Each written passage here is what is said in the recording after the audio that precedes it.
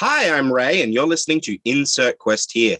My pronouns are they, them, and I'm coming to you from a Wabakal and Warramai land. Today, I'm talking to Chloe Montgomery, game designer and co-founder of Biscuit Fun Games, an independent studio based in Newcastle upon Tyne. It's a pleasure to have you on the show, Chloe. Would you mind further introducing yourself for our audience? Yes, of course. I am Chloe Montgomery. I use she, her pronouns. I am a trans woman in my mid-20s, based, as Ray says, in Newcastle upon Tyne in the northeast of England. Yes, I run Biscuit Fund Games with my partner Alyssa and my cat Holmes. Very important to have a studio cat. Yes. He handles the dreamies. He handles the treat eating, so... Someone has to eat the treats, of course. Yes. So today we're going to be talking a little bit about your work as a game designer, and your upcoming game releasing on April 16th. Tournament Attack. Tournament Arc. I had forgotten it for a second. I'm thinking like Grand Tournament Sports Tournament. Wild. Very strange to forget a thing that you literally were just looking at. Yes. On the 16th of April, you're releasing Tournament Arc, which is a sports tournament RPG, which we'll talk a bit more about in a minute. But I wanted to start where we always do, by asking you how you first became interested in game design and how you first made that leap into game design. For myself, it was homebrewing some stuff for World of Darkness, for example. Okay. Don't tell the wizards, but back when I was playing Dungeons and Dragons, back when I was in university, I did sail the seas a wee bit, and so I read all of the books that I didn't have the money for because I was a poor university student. Yes. So I found my way into reading a bunch of other RPG books that were out of my price range, but reading all these different systems, I was like, okay, pretty cool. And so we ended up playing other systems with my little group. And after I left university, about a year after university, I was in between jobs and I just ended up making a sort of hack-ish of Grant Howitt's Funny Heist in my little bedroom over about a course of 2 hours in Microsoft Word, and about playing as scouts, rescuing your camp master, your scout master, from the dangers in the woods. Oh, that kind of scout, right? Yes, not Sailor Scouts or... I was picturing like a military scout. Oh no, Boy Scouts. Yeah. The Scouting Association Scouts. Yeah. Yes. Just because Moonrise Kingdom is my favorite movie, and there's a lot of scouts in that. So that was Sunrise Scouts. I wonder where I got the name. And just from there, that got pretty popular. Made lots of one-page RPGs, and then we ended up with, at some point in there, Alyssa came on helping with editing, and then we ended up dating, and then we have gone through a bunch of crowdfunding campaigns, and we're trying to make a living off of this now. So yeah, fantastic. That's a really great place to have started as well. I feel like lots of people have seen Honey Heist and or discovered it in some way, and then have gone on to be like, I could reskin this. It's a great way to get like dozens of game design projects under your belt. Is just reskinning Honey Heist, or reskinning other one-shots. The biggest barrier for entry is like you're seeing all the books in the game shop, and it's like they're about 100 pages long or whatever. But it can just be, here's how you roll the dice. Yeah, I mean, there's one of my favorite, one of my formats that I tried for years to to write something for was a well, not tried for years, but like thought about for years was a business card sized game, and then I made one in 2017, and then I think in like 2019 or something there was like a business card RPG jam, and I was like, fuck. I was too early. I used my idea already. I don't have anything else. Yeah, fantastic. So I actually first saw your work with Skirmish, your budget-friendly war game. Was that your first crowdfunding campaign? That was our first, yes.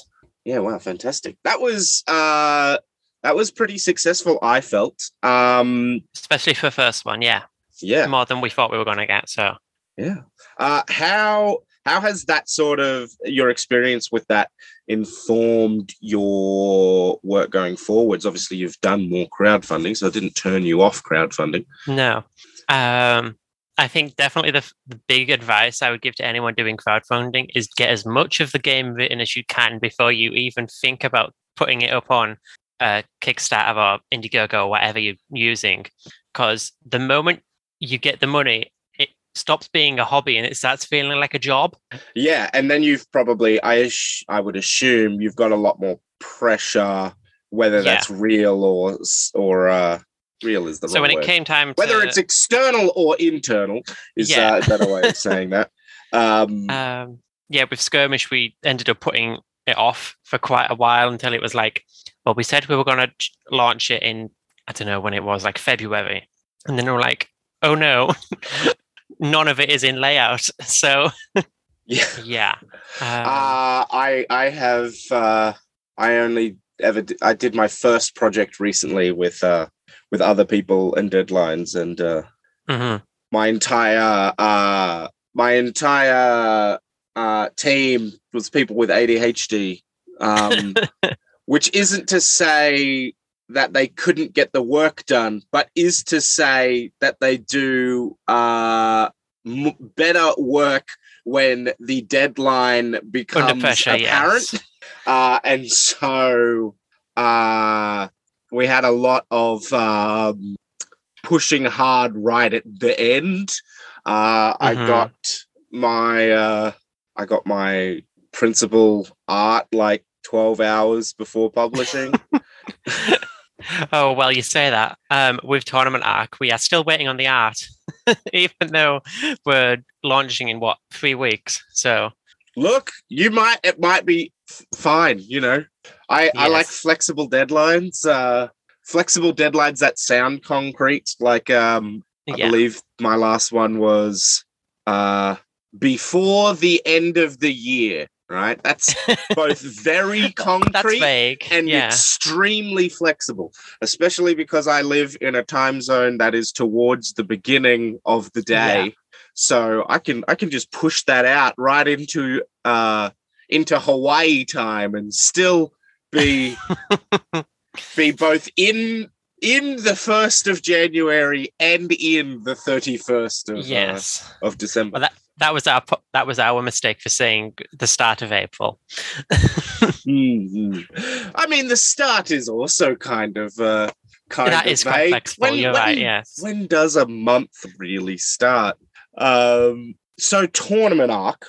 Yes. What I know about that game is that it is a sports RPG that's designed to sort of allow you to emulate any kind of like sports moment in a fiction, from like a very traditional kind of sporting movie narrative up to some real extreme kind of fantasy sort of stuff. What was the... Well, actually, I was going to preempt myself there and ask a question that should come later.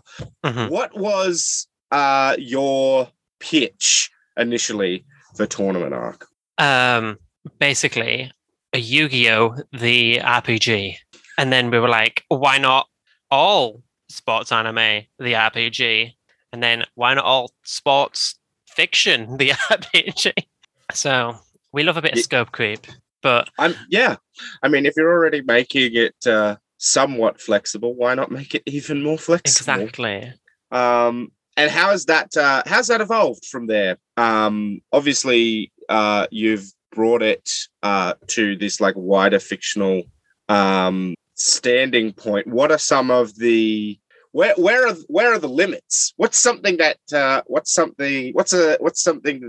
where does it stop being a sport and become something else? Oh well, we have had this argument in the office, I suppose we call it. But honestly, sport is kind of a limiting word for it. I think some people now use like competition anime. Mm-hmm. Basically, any game where there are two forces posed against each other, where there is one winner, is a sport that is playable in Tournament Arc, basically. So you could use it to replicate that gambling school anime, for example. Yes. Yeah, fantastic. So my thought earlier when I was trying to think of a future sci-fi sport that was suitably ludicrous, I was like rollerball. I'm like, rollerball isn't actually that weird, really. It's just roller derby with more basketball. Well, and then I was like, our first playtest of Tournament Arc, it was set in the year 207,077 or 20 triple hockey sticks. Fantastic. On the planet Europa, and we played field hockey. Nice. Against other planets. Just field hockey in lower gravity. Yeah. Wait, field hockey on Europa? Yeah. Not ice hockey on Europa. No. Field hockey has taken over the solar system. They don't care what they play on Europa, what conditions they have on Europa. That's funny. I was also thinking of pod racing was the other one, but I was like, can you do motorsport? Yeah, well, I do think like one limitation of this system is it does struggle a little bit with single like player like sports rather than team sports, but there is like systems for that to like support that. So like you could have people on the sidelines cheering you on, or like having that moment where the smart character pushes up their glasses and like, well, clearly they're using the spinning trick, and they give a bonus to the person doing the spinning. That's a good trick. Right. Okay, I see. That makes me think when you mentioned that, like it doesn't do like single character fiction as well. I was thinking of because I was still in that like vehicular thought. I was like, so what you're saying is yacht team racing would work quite well. Yes. Yeah, absolutely. Hell yeah, Sydney to Hobart, but in space. With their oars pushing against space. Against the ether. Yeah, they're sailing through the ether. Of course. Fantastic. So I guess we should probably talk a little bit about the mechanics of Tournament Arc and how does that work? Yes. What do the mechanics of Tournament Arc look like? Yeah. So it is basically a hack-ish of any number of belonging outside belonging games. Listeners might know that from Dream Askew or Wander Home or Black Bian, or I think that's how you call it. Or our interviews with Luke, because I think the like two times we've interviewed Luke, they've talked about belonging outside belonging games. Or Biscuit Fun Games' very own Goblin Country. Goblin Country. But yes, so it is a collaborative storytelling sort of engine. You've got your playbooks. So we've got classes like the Underdog, the Brains, the Ace, the Lancer sort of thing. Like all building on the character tropes that you know if you've ever watched a sports anime. And yeah, so in addition to that, instead of having the normal setting elements like you would have it in a belonging outside belonging game, we've replaced those with episodes. So we've given you 26 episodes, a full season's worth of content, of prompts for things that might happen. So we've got. Does a player, so with the setting elements normally in a belonging outside belonging game, each person is playing their character and a setting element, is my understanding. Are you doing that with episodes, or are episodes kind of almost like this automated process, or everyone's doing the same episode situation? Yeah, everyone collaboratively pitches in with the episode. So someone might say, "Oh, I'll play the coach," or "I'll play the rival character."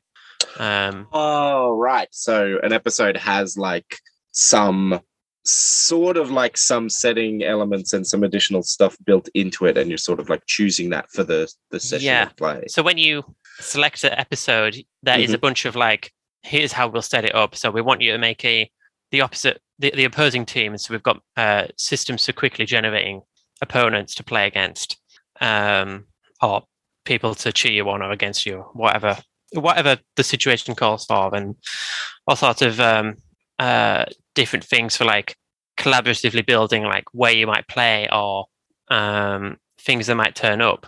And then we have a list of plays, which are like the moves that a setting element might have in a traditional Bob game, which are just like prompts for if things start to slow down, someone can look at the plays and say, what if this happens? And then if everyone agrees, they get a token. So it keeps it moving. It incentivizes you to keep looking at the episode so that you can push the action forward. And then there are legacy mechanics, which are how we've done advancement in the game. So at the end of an episode, you pick, well, depending on the thing, you might as a team pick a legacy thing, or each person does one individually, which gives you extra moves on your playbook, or plays for future episodes, or helps you build up your relationships with other characters with the relationship points mechanic, which helps give numbers for if you're like friends with somebody or rivals or whatever. Right. If you're acting on those relationships within the fiction. Fantastic. That's so cool. I guess my next question from there would be, I would love to know a little bit more about how the rapid team generation for the rivals works, because it sounds kind of like it would have been a challenge to develop. Let me open it up. Hang on. Of course, we'll just take a second. So yeah, NPC generation, it is actually pretty simple. It is taken some ideas from Riley Riefl's Galactic, where how we've done it in Tournament Arc is you give some traits to the NPC.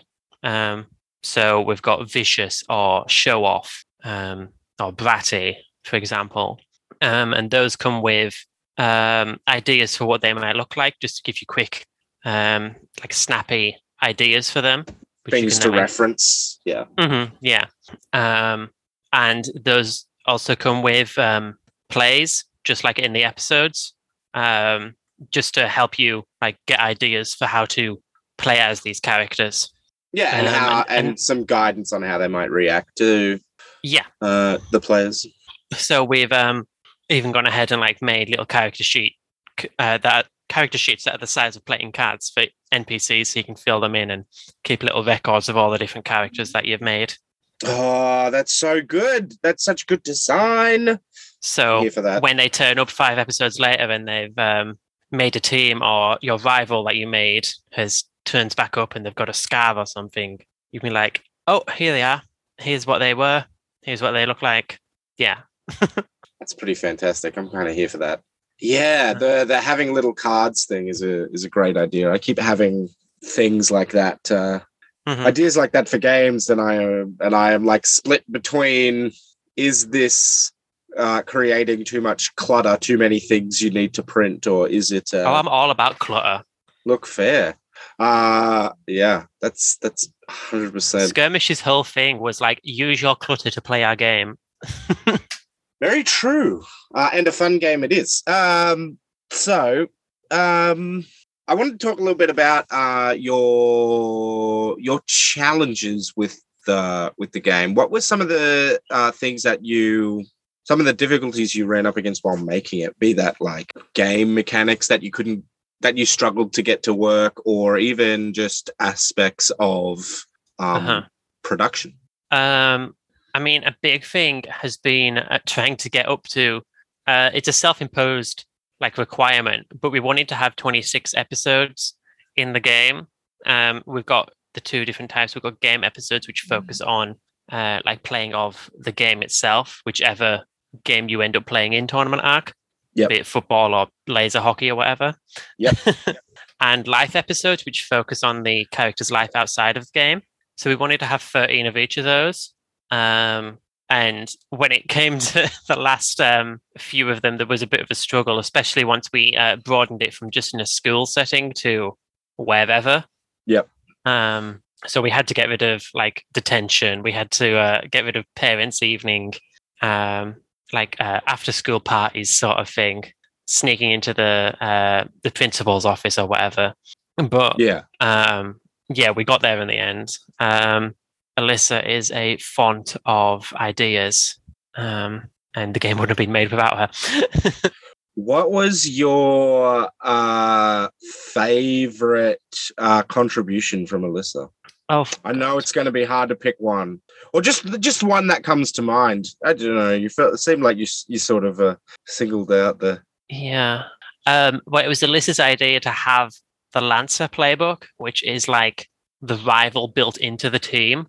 It's like the like angsty, I don't need this team, I'm just here for my own benefit sort of character, who then over the course of playing actually does like the team. Yeah.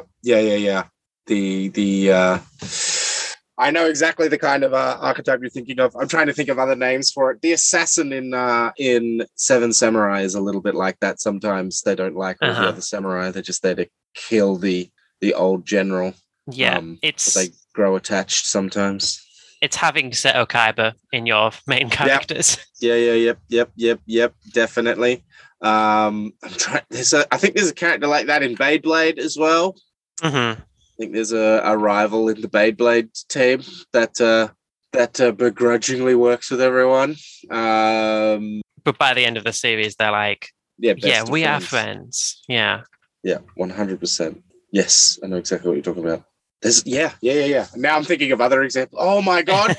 I just realized you could definitely do Gundam build fighters or build divers in this game. You couldn't do other Gundam things, but you could do. Yeah, there's no combat. You could do Gundam G Fighter, I suppose, because that is also essentially a tournament. But definitely build divers and build fighters would work. Build fighters is a war game. Have to check it out. Yeah, build fighters is like a Gunpla war game where they use like magic to animate their Gundam models. Definitely not just a big advert. Yeah, definitely not just a big advert or a way to recycle old kits. And Build Divers is that, but Sword Art Online. It's like a VR MMO. Where you become the Gundam. Yeah, you build a physical model of your Gundam, then you scan it into the holographic VR. That's pretty cool. VR thing. And then they end up linking the two shows together about halfway through. Oof. Not like in a crossover sort of thing, but more in like actually this game evolved out of the other one, and it turns out that the villain is really resentful that everyone stopped playing the the old physical cool game, version, the physical game, and now only plays the digital version. Which would be a fun like arc, I feel. Yeah, there you go. Story for tournament arc to replicate. I don't know what you would do. I'm not sure how you would use that for other things. I guess you could do like nobody plays in-store Magic the Gathering anymore. It's all on Arena now. No one plays Card Fight Vanguard. Yeah, wow, fantastic. Yeah, that Lancer sounds fun to have like in your in your roster of player characters to have that like on the team rival. You could get some really good tension there of them like second guessing the like team captain or whatever. Or if it's like my childhood soccer team where captain rotates, everyone would dread the episode where they are the captain. Yeah. They just put all their best mates up front, and I'm gonna put our best striker in goal because they wouldn't give me their fruit shoot. Which I don't know what a fruit shoot is, but I assume from context that it is like a lunchbox snack of some kind. Yeah, it's just a drink, fruit drink. Oh, it's a drink. I was picturing like a roll up. No, like a fruit leather situation. Yeah, wow, fantastic. So what are you doing for the Kickstarter campaign? What are some of the rewards that you've set up, if you've set up rewards at all? I have seen a growing trend of people being like, you get the game. And I'm like, well, yes, more of that. More of you get the thing and we're producing nothing extra. But also, extra stuff is also fun. Honestly, I think that might be where we're heading in the future, but I am just a sucker for tat. Yeah. So we had the stickers for Goblin Country, and they actually just arrived today. But we have hard enamel pins featuring the art of the underdog, and they are gorgeous, and I love them so much. So those for the highest tier on the Kickstarter. But awesome. We're probably going to be selling them afterwards. Yeah, that makes sense. Did you have a lot of success with selling the stickers after Goblin Country had come out? Because I did see them on your website when I was doing my research. Have they been popular after the fact? They honestly haven't been, to be honest. We have like gone back and forth on if we should just throw them into orders from the website, but we thought they would just be like a nice exclusive thing for backers, and if people wanted to buy them, then they could. And then the one convention that we ended up going to back last year in December, we forgot to bring them, so we couldn't sell them there either. I feel like at a convention, stickers would be even more popular because it's like, oh, I've got a couple of gold coins left over from buying like a sausage roll or whatever. Some shiny doubloons, yes. Yeah, I'll just instead of buying a book, I'll buy these stickers. Like, it's a great low cost, thing to take home. I always lament traveling around Australia. I always lament tourist locations that don't have interesting stickers. Lots of really bad magnets. I mean, that was the best part of Mario Odyssey to me, all the little stickers you could get for the ship. I didn't know that you could get stickers for the ship in Mario Odyssey because I've never owned a Switch, but I have watched Mario Odyssey be played.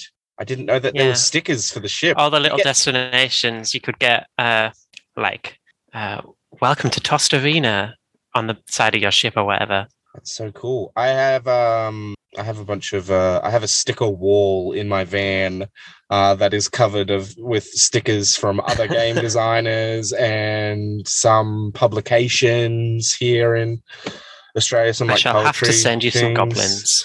No, I'm going to buy some goblins now that I know that they don't that you don't sell many. That's a perfect physical reward thing for someone in Australia to buy, because obviously that's like a limitation of stuff here. I almost never back Kickstarters and stuff at a physical level because it's like, well, I'm going to be paying however much for the physical thing, and then I'm going to be paying like double that for shipping to Australia, because it is easier to ship stuff to literally anywhere else in the world. It's easier to ship to the Himalayas than it is to ship to Australia. Although now that I think about it, the population of the Himalayas is actually probably higher than the population of Australia. I feel Australia's really big.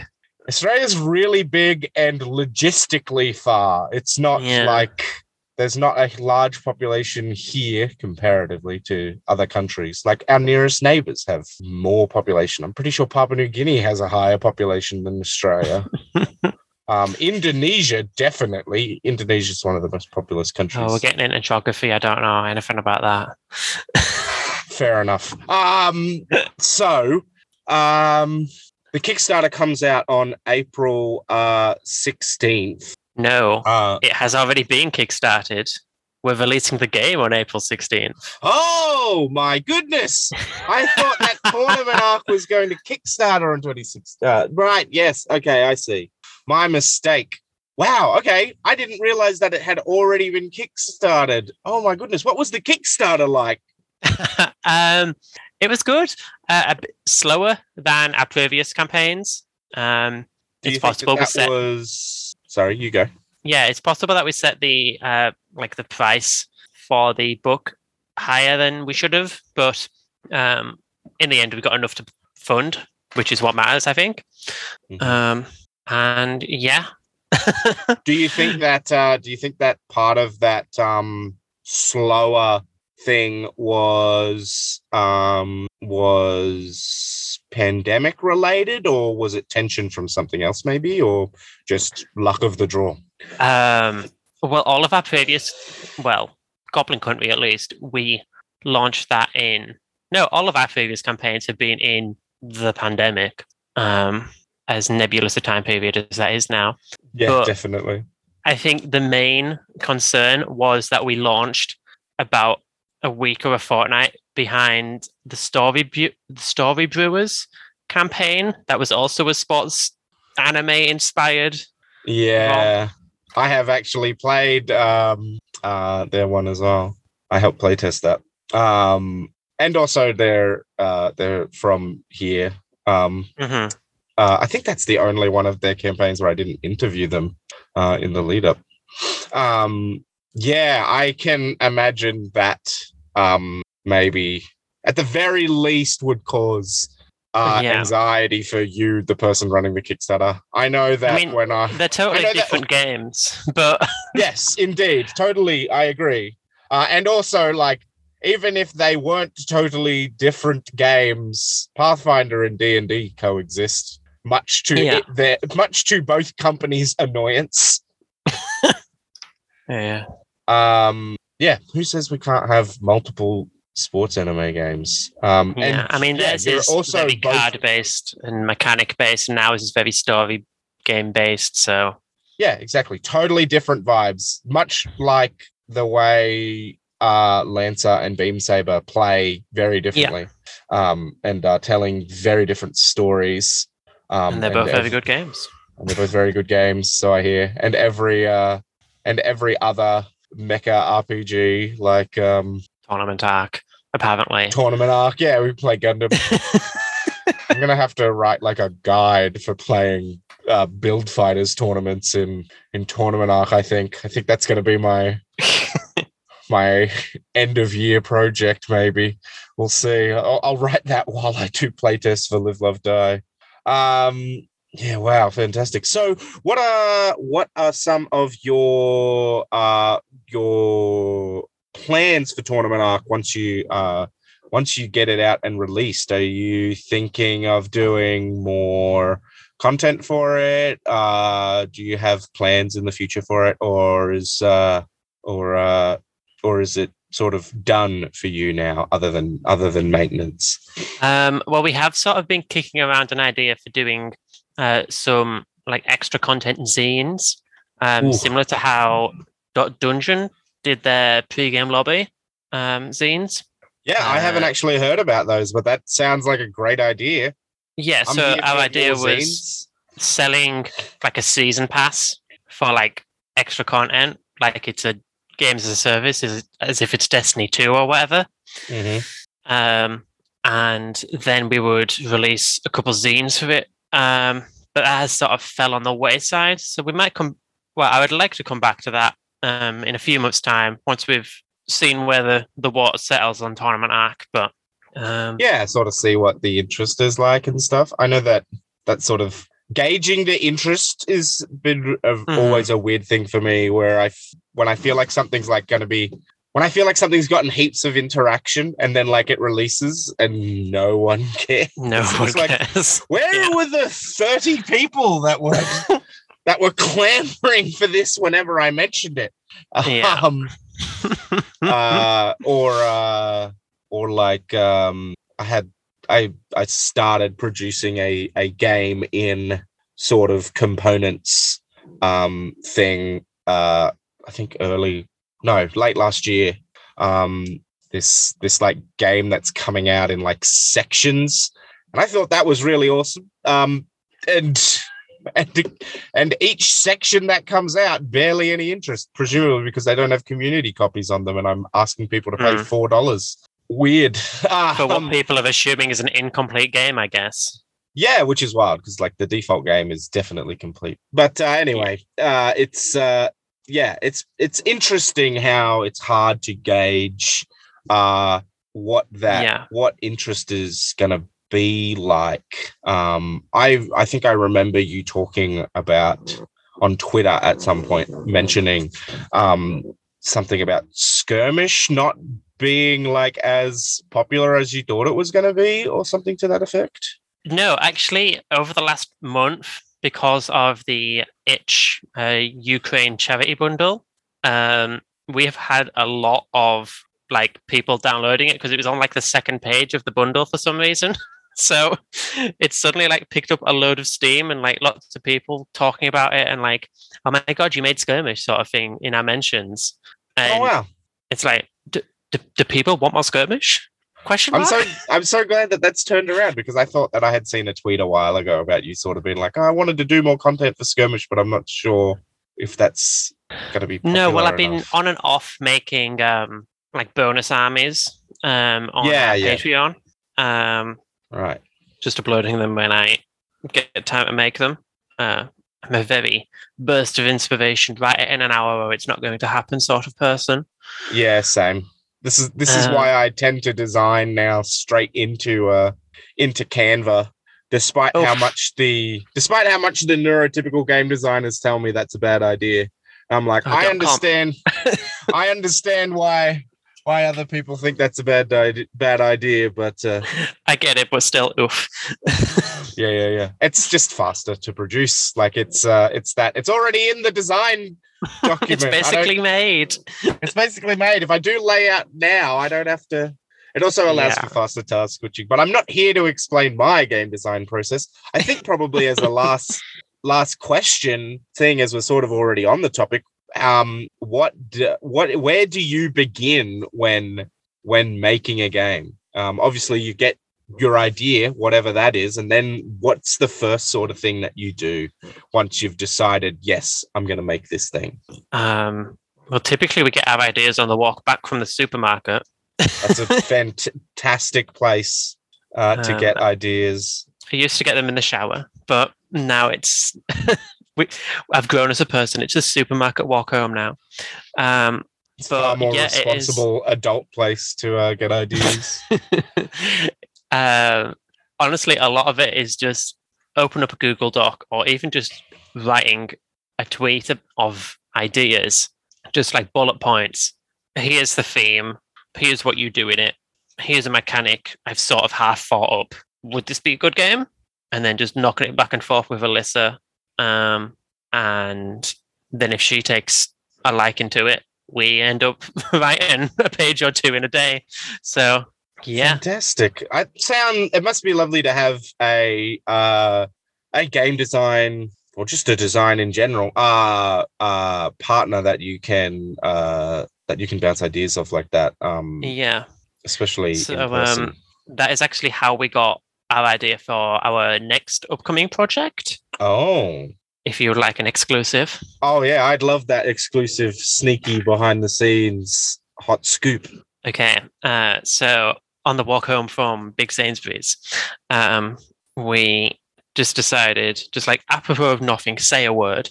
And so I think she said toxicology. And that reminded me of an old idea I had for like effects of like magic potions and like healing spells in your typical fantasy world.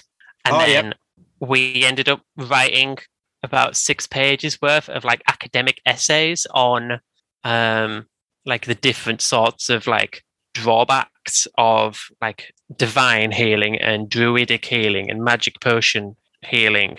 And we ended up putting together like a whole like academic paper, like collection, like essay collection. And we thought, well, hey, this is cool. Maybe we just release this. And then, of course, because I am queen of scope creep, we thought, why not a couple of zines? Why not get our friends involved? I think that's a fun idea, though. That's pretty cool. I am about that. I'm here for that. One of the ideas that I always thought was really cool, but never actually like bought when I was a teenager playing Warhammer 40k was there was this like book that came out, sort of like a setting art book, essentially, that was written as an in-world artifact of some Auto Xenos Inquisitors musings on all of the alien species that they have that they've dissected and helped destroy. I think that's also the book that originates the idea that the Tau Ethereals must mind control the other Tau via pheromones. And I'm like, that sounds like some Imperial bullshit to me. Yeah, that sounds like propaganda rather than that sounds like shit this Xenos dude made up because he can't properly... this Xenos Inquisitor made up because he can't conceptualize that people would do things for the betterment of each other.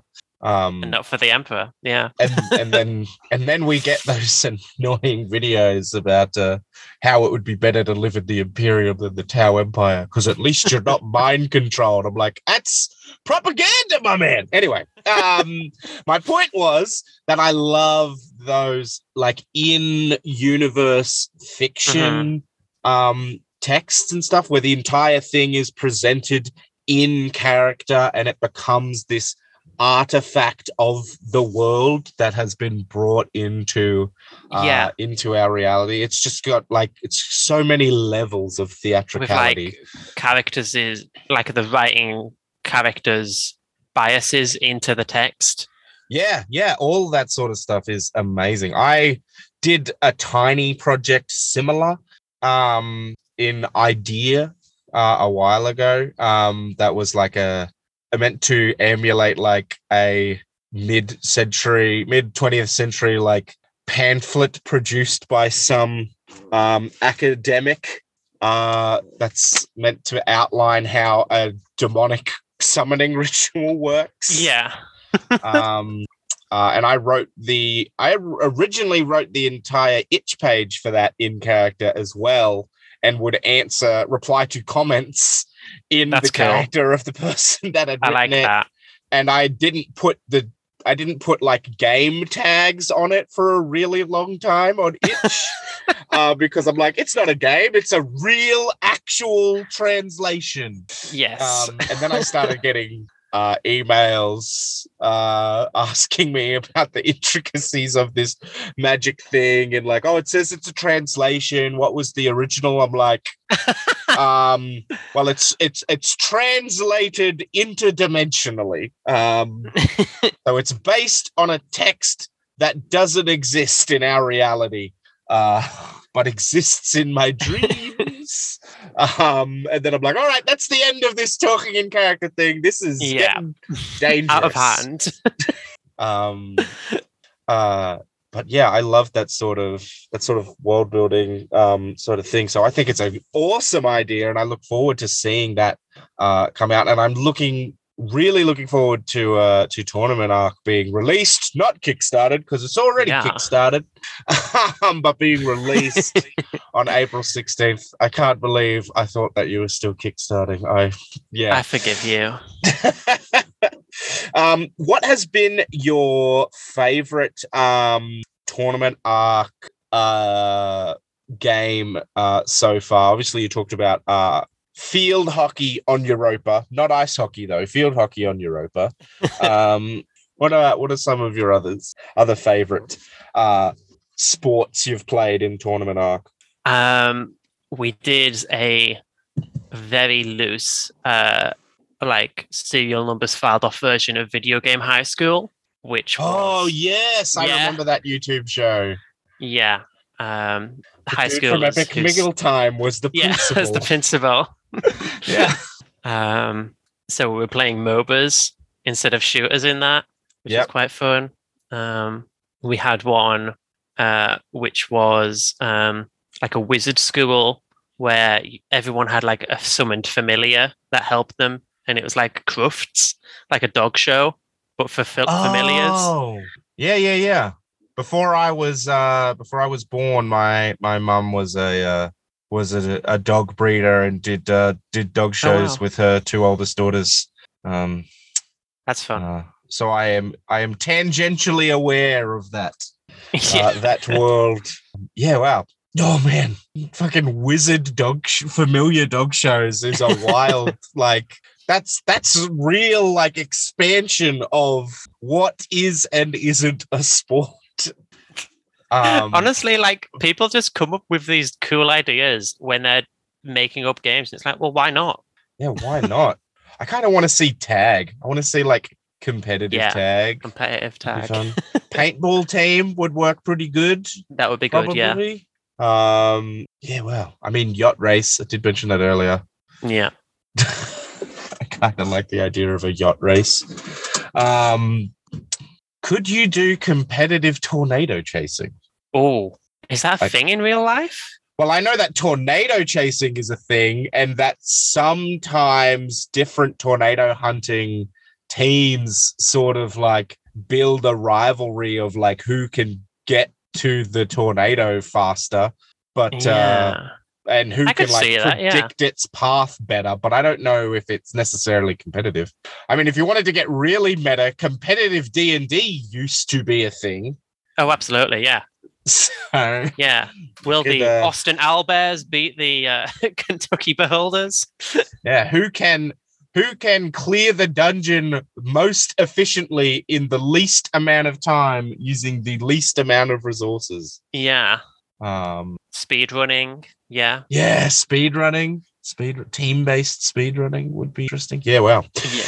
So many ideas. What a fontful game. Yeah, damn. That's so cool. Such a cool idea. I'm so glad that it exists. It finds its audience. Yeah, I hope so too. I think that there's a lot of people that are keen for more sports RPG stuff, and I think Tournament Arc has a fantastic place. I was just about to do like the beginning of the sign-off stuff, but then I remembered something. Early on in Tournament Arc's press, I seem to recall something about how you could slot it into another game as like a one-shot, or am I completely misremembering something? Is that something that was said at some point? I don't remember saying that.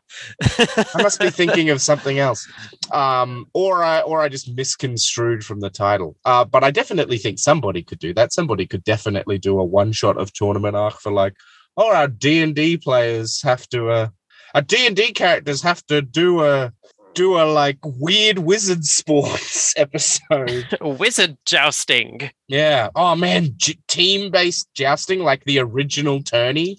Like the one, the ones they used to hold on the Thames when it froze over, where they'd line up all the fucking horses and charge at each other. Just do an actual tourney in Tournament Arc. Fuck. Hell yes. Oh man, that's so good.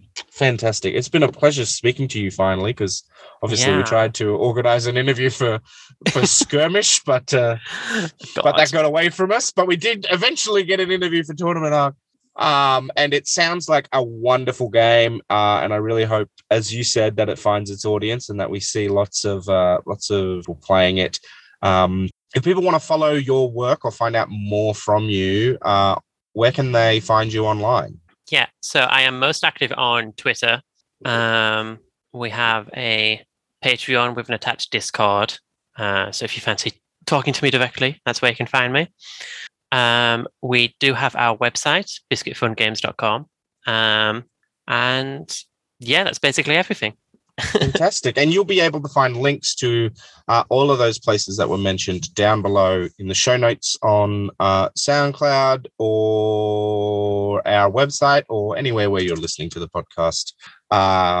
Like I said, it has been a pleasure talking to you, and thank you for coming on the show. If you're listening to this, yeah, not a problem. If you're listening to this and you enjoyed the interview, do share it. And if you want to hear more interviews from game designers, we have a bunch over on our website that you can listen to. But for now, farewell from the past. I'm Ray.